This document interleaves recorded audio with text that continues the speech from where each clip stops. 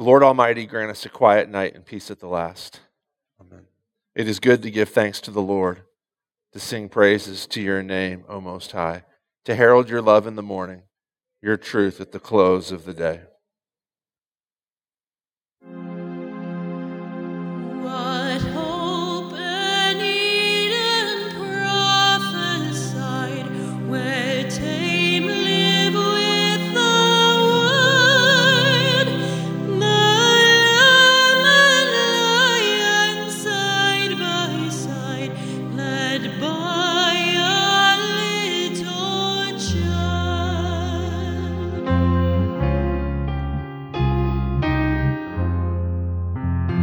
A shoot will sprout from Jesse's stem, a branch from David's line, a Prince of Peace in Bethlehem, the fruit of God's design.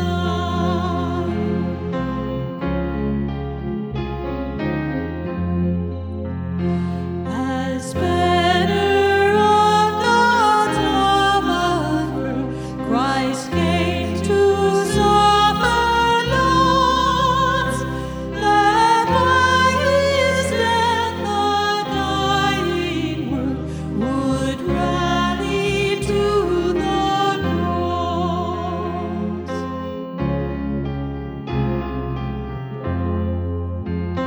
Come, Jesus, come, Messiah, Lord, lost paradise restore. Lead past the ages flaming sword, come, open heaven's door.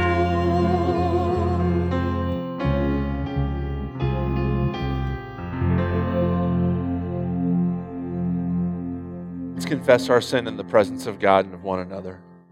Holy and gracious God, I confess that I have sinned against you this day. Some of my sin I know, the thoughts and words and deeds of which I am ashamed, but some is known only to you. In the name of Jesus Christ, I ask forgiveness. Deliver and restore me, that I may rest in peace. By the mercy of God, we are redeemed by Christ Jesus, and in him we are forgiven. We rest now in his peace and rise in the morning to serve him. Amen. You may be seated. So Zechariah 4 is the Old Testament reading, and there's a guy in the reading named Zerubbabel, and this is just background, it'll come up in the sermon. This will be important in the sermon. He is the governor. He's the governor of Judea that's been appointed by the Babylonians. So Babylon's in charge of, Persia is in charge of Judea. They've sent many of the Jews back to reopen Jerusalem and rebuild the temple. Zerubbabel, he is a Jew. He's not directly in the line of David, but he's a member of the extended royal family. And the Persians have put him as the governor. So we'll meet Zerubbabel there. This is one of the visions of Zechariah. And the angel who talked with me came again and woke me like a man who's awakened out of his sleep. And he said to me, "What do you see?" I said, "I see and behold a lampstand all of gold." This is a menorah. He's seeing in his vision a menorah from the temple. A lampstand all of gold with a bowl on the top of it and 7 lamps on it, with 7 lips on each of the lamps that are on the top of it. And there are 2, so in addition to the menorah, he sees 2 trees. There are 2 olive trees by it, one on the right of the bowl and the other on its left. And I said to the angel who talked with me, "What are these, my Lord?" And then the angel who talked with me answered and said to me, "Do you not know what these are?" I said, "No, my Lord." Then he said to me, "This is the word of the Lord to Zerubbabel. Not by might, nor by power, but by my Spirit, says the Lord of hosts. Who are you, O great mountain? Before Zerubbabel you shall become a plain, and he shall bring forward the top stone." That's some sort of capstone, some sort of architectural feature of the rebuilt temple. "And he shall bring forward the top stone amid shouts of grace, grace to it." Or some of you will have versions that say like, blessed, blessed be it, or something like that.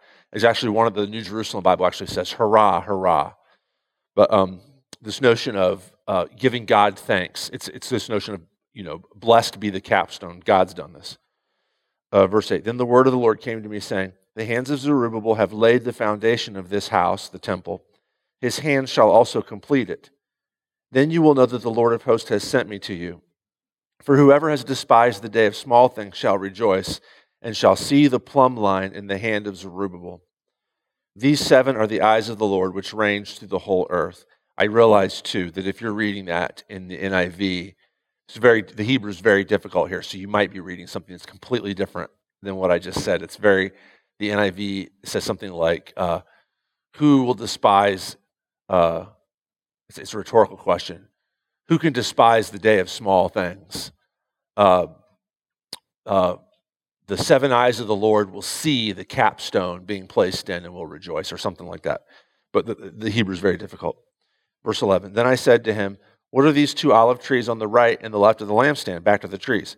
And a second time I answered and said to him, what are these 2 branches of the olive trees, which are beside the 2 golden pipes from which the golden oil is poured out? He said to me, do you not know what these are? I said, no, my Lord. And then he said, these are the 2 anointed ones who stand by the Lord of the whole earth. This is the word of the Lord. Thanks be to God. An epistle reading from 2 Timothy chapter 1. Paul, an apostle of Christ Jesus, by the will of God, according to the promise of the life that is in Christ Jesus. To Timothy, my beloved child, grace, mercy, and peace from God the Father and Christ Jesus our Lord. I thank God whom I serve, as did my ancestors, with a clear conscience, as I remember you constantly in my prayers night and day. As I remember your tears, I long to see you, that I may be filled with joy. I'm reminded of your sincere faith, a faith that dwelt first in your grandmother Lois and your mother Eunice, and now I'm sure dwells in you as well. For this reason, I remind you to fan into flame the gift of God, which is in you through the laying on of my hands. For God gave us a spirit not of fear, but of power and love and self-control. Therefore, do not be ashamed of the testimony about our Lord, nor of me, his prisoner, but share in suffering for the gospel by the power of God, who saved us and called us to a holy calling, not because of our works, but because of his own purpose and grace, which he gave us in Christ Jesus before the ages began, and which now has been manifested through the appearing of our Savior Christ Jesus, who abolished death and brought life and immortality to light through the gospel, for which I was appointed a preacher and apostle and teacher, which is why I suffer as I do. But I'm not ashamed, for I know whom I've believed, and I'm convinced that he's able to guard until that day what has been entrusted to me. This is the word of the Lord. Thanks be to God.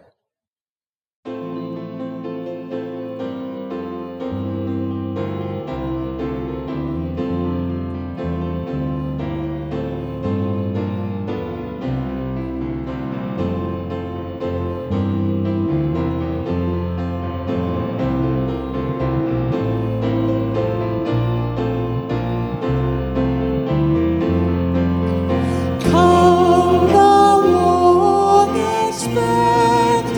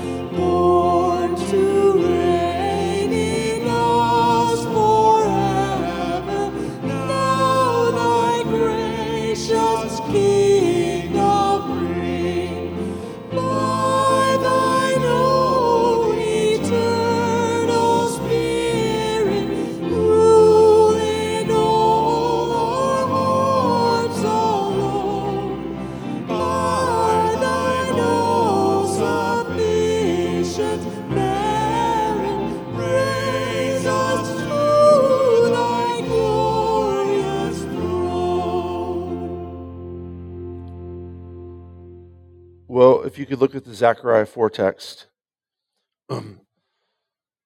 Persia, we talked in past weeks.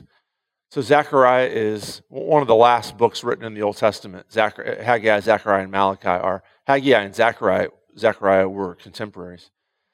Persia sends many of the Jews back to Jerusalem to rebuild the walls in Jerusalem, the temple walls. Persia's not too interested in the temple. They are interested in the walls of the city. And you can read about that story in Ezra and Nehemiah. They get there, and in Ezra and Nehemiah, they start working on rebuilding the temple. They're very excited about rebuilding the temple. But it's not too long before political opposition stops them. The Samaritans offer to help, are told by the Jews, we don't think that you can help because you aren't a member of our faith. They get angry and send off to Babylon to say, you should stop these people from rebuilding this temple. And the whole thing gets tied up in red tape for a long time. And also, it's hard work, and they're not having a lot of success. And for about 2 decades, the site sits kind of empty. The foundation has been relaid, but the site sits basically kind of empty. Haggai comes along, and about almost 20 years after that, and starts preaching and saying, you guys need to rebuild this temple. Zechariah has these visions about 4 months after Haggai preaches the sermons that you can find if you read the book of Haggai. And basically, Zechariah is very different than Haggai. It's a lot of weird visions, like the one we read here, and the ones we've been reading the past few weeks. Multicolored horses running through the sky and stuff like that. But basically, Zechariah's message is the same as Haggai's, which is this is God's will to rebuild the temple, and so get working on it. This is very important. God wants to come and live with us again, so work on rebuilding the temple, and it works too. About 4 or 5 years after Haggai, the people start working on the temple, and about 4 or 5 years after Haggai and Zechariah preach their 2 sermons in their 2 books, the temple gets rededicated. So what can this tell us about our Christian life and what it means to be a Christian and to live the Christian life, live the day-to-day life of the kingdom? Zechariah 4, there's a lot in here. I always say that, and it's always true. Can I just point out a few things to you? One is that the Christian life is Christ-authored, and then 2, the Christian life is Spirit-empowered. And then the third thing is getting closer to where the rubber meets the road. The Christian life can be painfully tedious. So it's Christ-authored and it's Spirit-empowered, but it can be painfully tedious. And I'll mention that, I'll talk about this when we get there. In no way means that it's not Christ-authored or Spirit-empowered. Those 2 things are not mutually exclusive.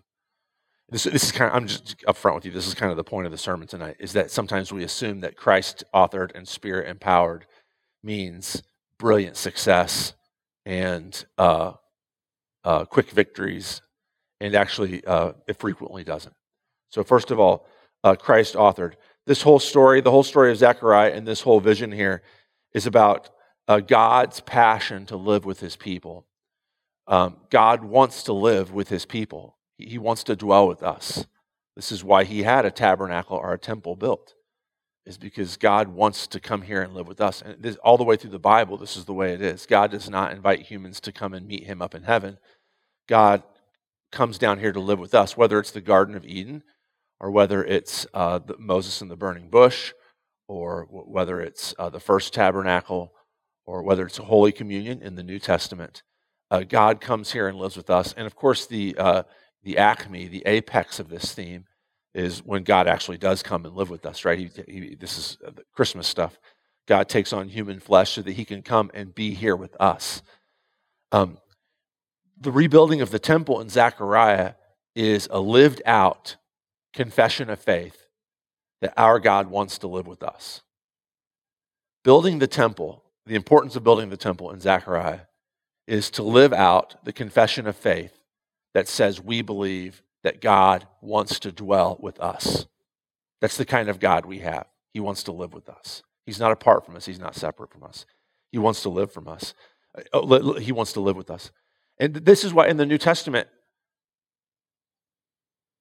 Jesus is the temple, right? I mean, they have to rebuild the temple in the Old Testament as this acted out belief that God wants to live with it. You don't have to build a temple anymore because you already have the temple. You already have Jesus. You already have God dwelling with humans in the person of Jesus. So our salvation is so much of the Old Testament is about the temple, so much of the New Testament is about Jesus. This is not a coincidence.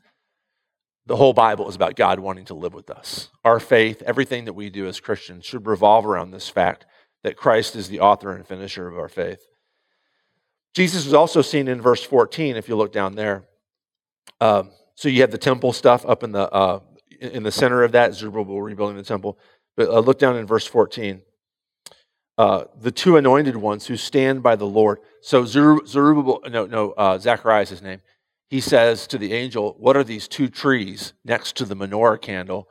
And the angel says the two trees are the two anointed ones who stand before the Lord, stand by the Lord. So who are the two anointed ones here?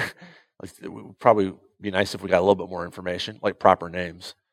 Well, we don't know. It doesn't actually say, but best guess, and it's at the end of the day, it's just an educated guess, is that it's talking about Zerubbabel, who we met today, and then Joshua. Do you remember Joshua from last time? For those of you who heard last week's sermon, Joshua is the high priest at the time. Zerubbabel is the governor. And there's this notion that what we need is an anointed one or ones to come here and be the perfect priest and the perfect ruler. Zerubbabel is the political ruler. And in the Jewish mindset, a priest and kings can't be the same people, right? I mean, kings come from Judah. That's the line, David's family. And priests come from Levi. You can't possibly have a priest and king in the Jewish worldview. And so in Zechariah's vision, he sees multiple messiahs, a priest and a king. Now, what does this have to do with Jesus? Well, you know what this has to do with Jesus, right? Is that Jesus is the prophet, priest, and king. Jesus is our high priest, and he's also the king. He's the king of God's kingdom. And so what this text is ultimately about is the temple getting rebuilt by the power of the two trees, more on that in just a second, who are fueling the building of this temple. It's all about Jesus. Jesus powers the fueling of the temple. Jesus is the temple. It begins with Jesus. It ends with Jesus, and Jesus is everything in between. Our Christian life should be, whatever your life is, and we all live different lives, it should be about Jesus. Jesus should be at the beginning and at the center at the end. It's also spirit empowered. Go back to verse 14. Actually, look at verse 11. The two olive trees on the right and the left of the lampstand. A second time I answered and said to him, what are these two branches of the olive trees which are beside the two golden pipes? Now that's new information. Golden pipes, which we didn't see up in the first part of the reading. So picture this. Will you picture this with me? In Zechariah's vision, you have the two olive trees, and you have golden pipes coming from the olive trees and going into the menorah. So from which the golden oil is poured out. He said to me, do you know what these are? I said, no, my Lord. Then he says, these are the two anointed ones who stand by the Lord of the whole earth. So the two anointed ones, the two trees have been anointed, and olive trees, they're pumping out oil through these pipes into the menorah. It's just a vision, right? I mean, you shouldn't take any of this literally, but there's a lesson to be learned here. In the New Testament, what is anointing? We don't get anointed with oil anymore. Anointing is what the Holy Spirit does. When Jesus is anointed Messiah at his baptism, it's the Holy Spirit who comes down and announces, or comes down upon him, and then the Father announces from heaven, this is my beloved Son. In the book of Acts, it's the Holy Spirit who anoints the first Jesus believers and empowers them to be on mission. So not only is our Christian life Christ-authored, it's also Spirit-empowered. It's the Holy Spirit who comes upon us. Now, in this, what does it mean? That could be sort of vague religious talk, right? The Holy Spirit empowers us. The Holy Spirit comes upon us. What does it mean here? Go back up to verse 6. Here's what it means specifically here. Being anointed by the Holy Spirit can mean a lot of different things, but here it means this. Verse 6. Then the angel said to me, this is the word of the Lord to Zerubbabel, not by might, nor by power, but by my Spirit, says the Lord of hosts. So first of all, the work that we do in your Christian life has nothing to do with might or power. It really has nothing to do with, how successful you are or how strong you are or how good you are at whatever it is that you do. It has everything to do with being empowered by the Holy Spirit. It's not by might and not by power that God gets things done in the world, but by His Spirit. Right? So you and I, we always judge. We always will too, right? I mean, if you're going to bet on a horse race or on a football game or whatever it is you bet, you're going to bet on the strongest, the quickest, the smartest, the fastest thing. That's what you're going to bet on. That's just common sense. But actually, in God's kingdom, it doesn't work that way. It's always the foolish people that confound the wise people. It's always the weak people that God uses to get stuff done. And I'm not saying at all that you should intentionally, embrace whatever it is that you think of as weakness. It's never an excuse for laziness. I'll say that. But it is a promise, and that's exactly what it is. It's a promise that God will do what He's going to do, and He will do it in spite of the weakness of people. Look at verse 7. Here's the promise. Who are you, O great mountain? Before Zerubbabel. So Zerubbabel, it's hard to say. Zerubbabel is kind of overseeing this construction project.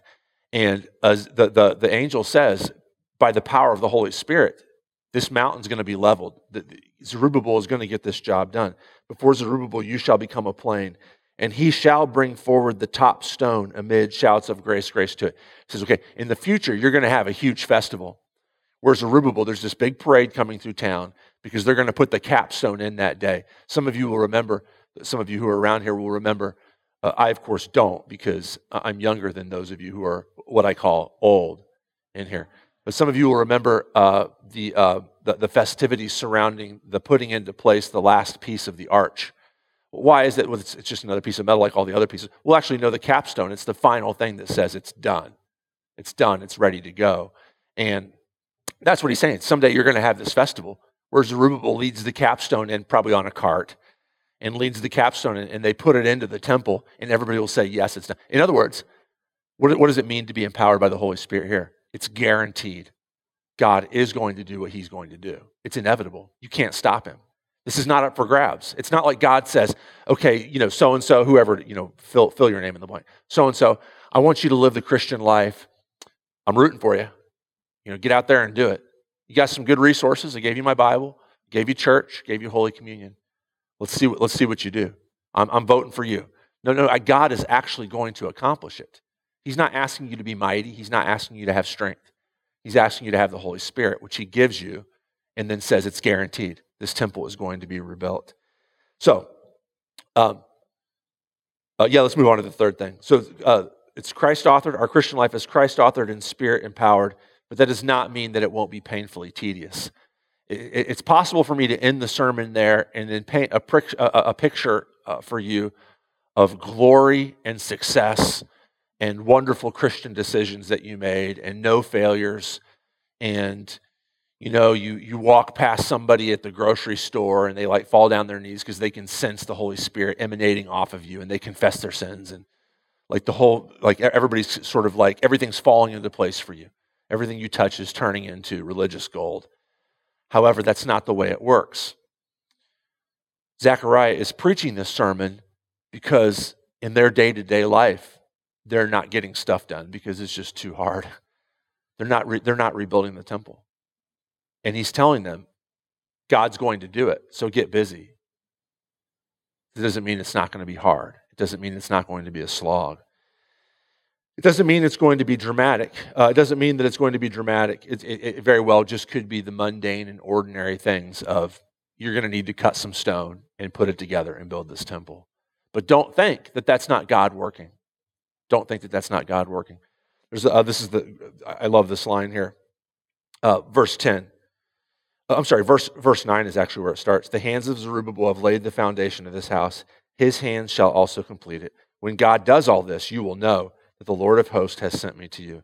God's doing this so that you know He's a real God and that He's powerful and that He can do whatever He wants. Verse 10, for whoever has despised the day of small things shall rejoice and shall see the plumb line in the hand of Zerubbabel. Don't lie to me and don't lie to me and tell me that you don't despise the day of small things. That you don't get bored with all of this. That the sort of humdrum of everyday life is just mind-numbing to you sometimes. Tedious. It's worthy of being despised. And what the angel is saying to Zerubbabel through Zechariah here is, don't despise the day of small things, because the day of small things is how the kingdom gets built. I know the temptation is to think might and strength, which means the kingdom gets built. And sometimes you see that kind of stuff, right? I mean, we at St. James got a little bit of taste of that when it all started to come together and the Spirit started to work here in a real powerful way 2 years ago. But it's not always like that. And some days it's just the humdrum of Christian life. But you don't act like that's somehow lower level stuff or failure. God is using that to build his temple. God is using that to build his kingdom.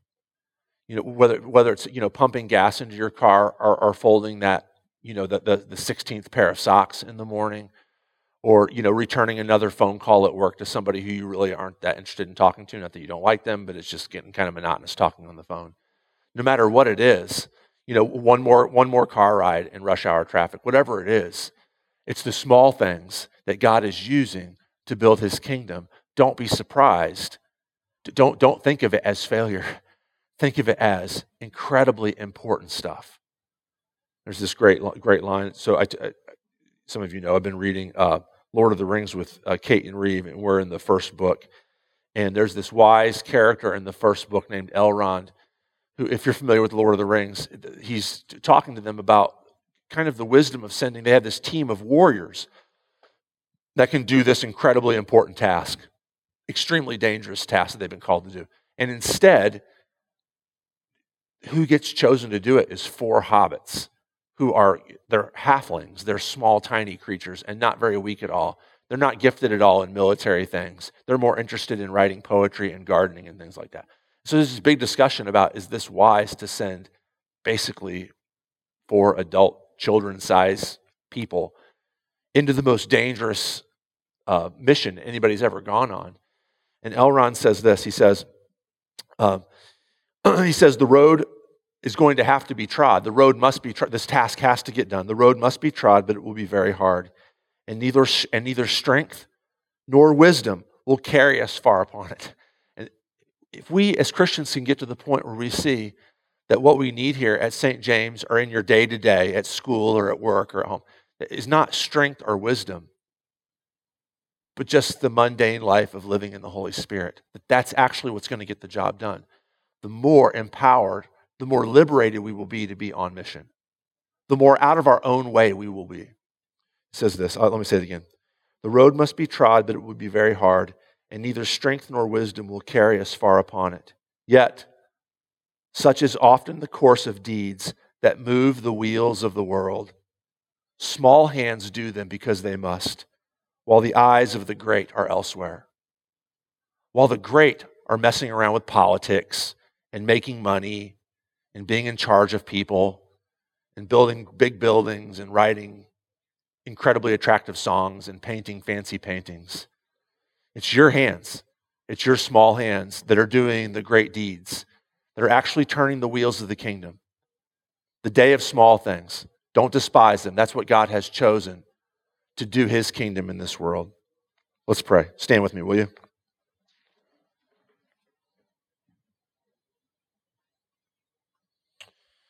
Hear my prayer, O Lord. Listen to my cry. Keep me as the apple of your eye. Hide me in the shadow of your wings. In righteousness I shall see you. When I awake, your presence will give me joy. Be present, merciful God, and protect us through the hours of this night, so that we who are wearied by the changes and chances of life may find our rest in you. Through Jesus Christ our Lord. Amen. Taught by our Lord and trusting his promises, we are bold to pray. Our Father, who art in heaven, hallowed be thy name. Thy kingdom come, thy will be done, on earth as it is in heaven. Give us this day our daily bread, and forgive us our trespasses, as we forgive those who trespass against us. And lead us not into temptation, but deliver us from evil. For thine is the kingdom, and the power, and the glory, forever and ever. Amen. The Almighty and merciful Lord, the Father, the Son, and the Holy Spirit, bless you and keep you. Amen.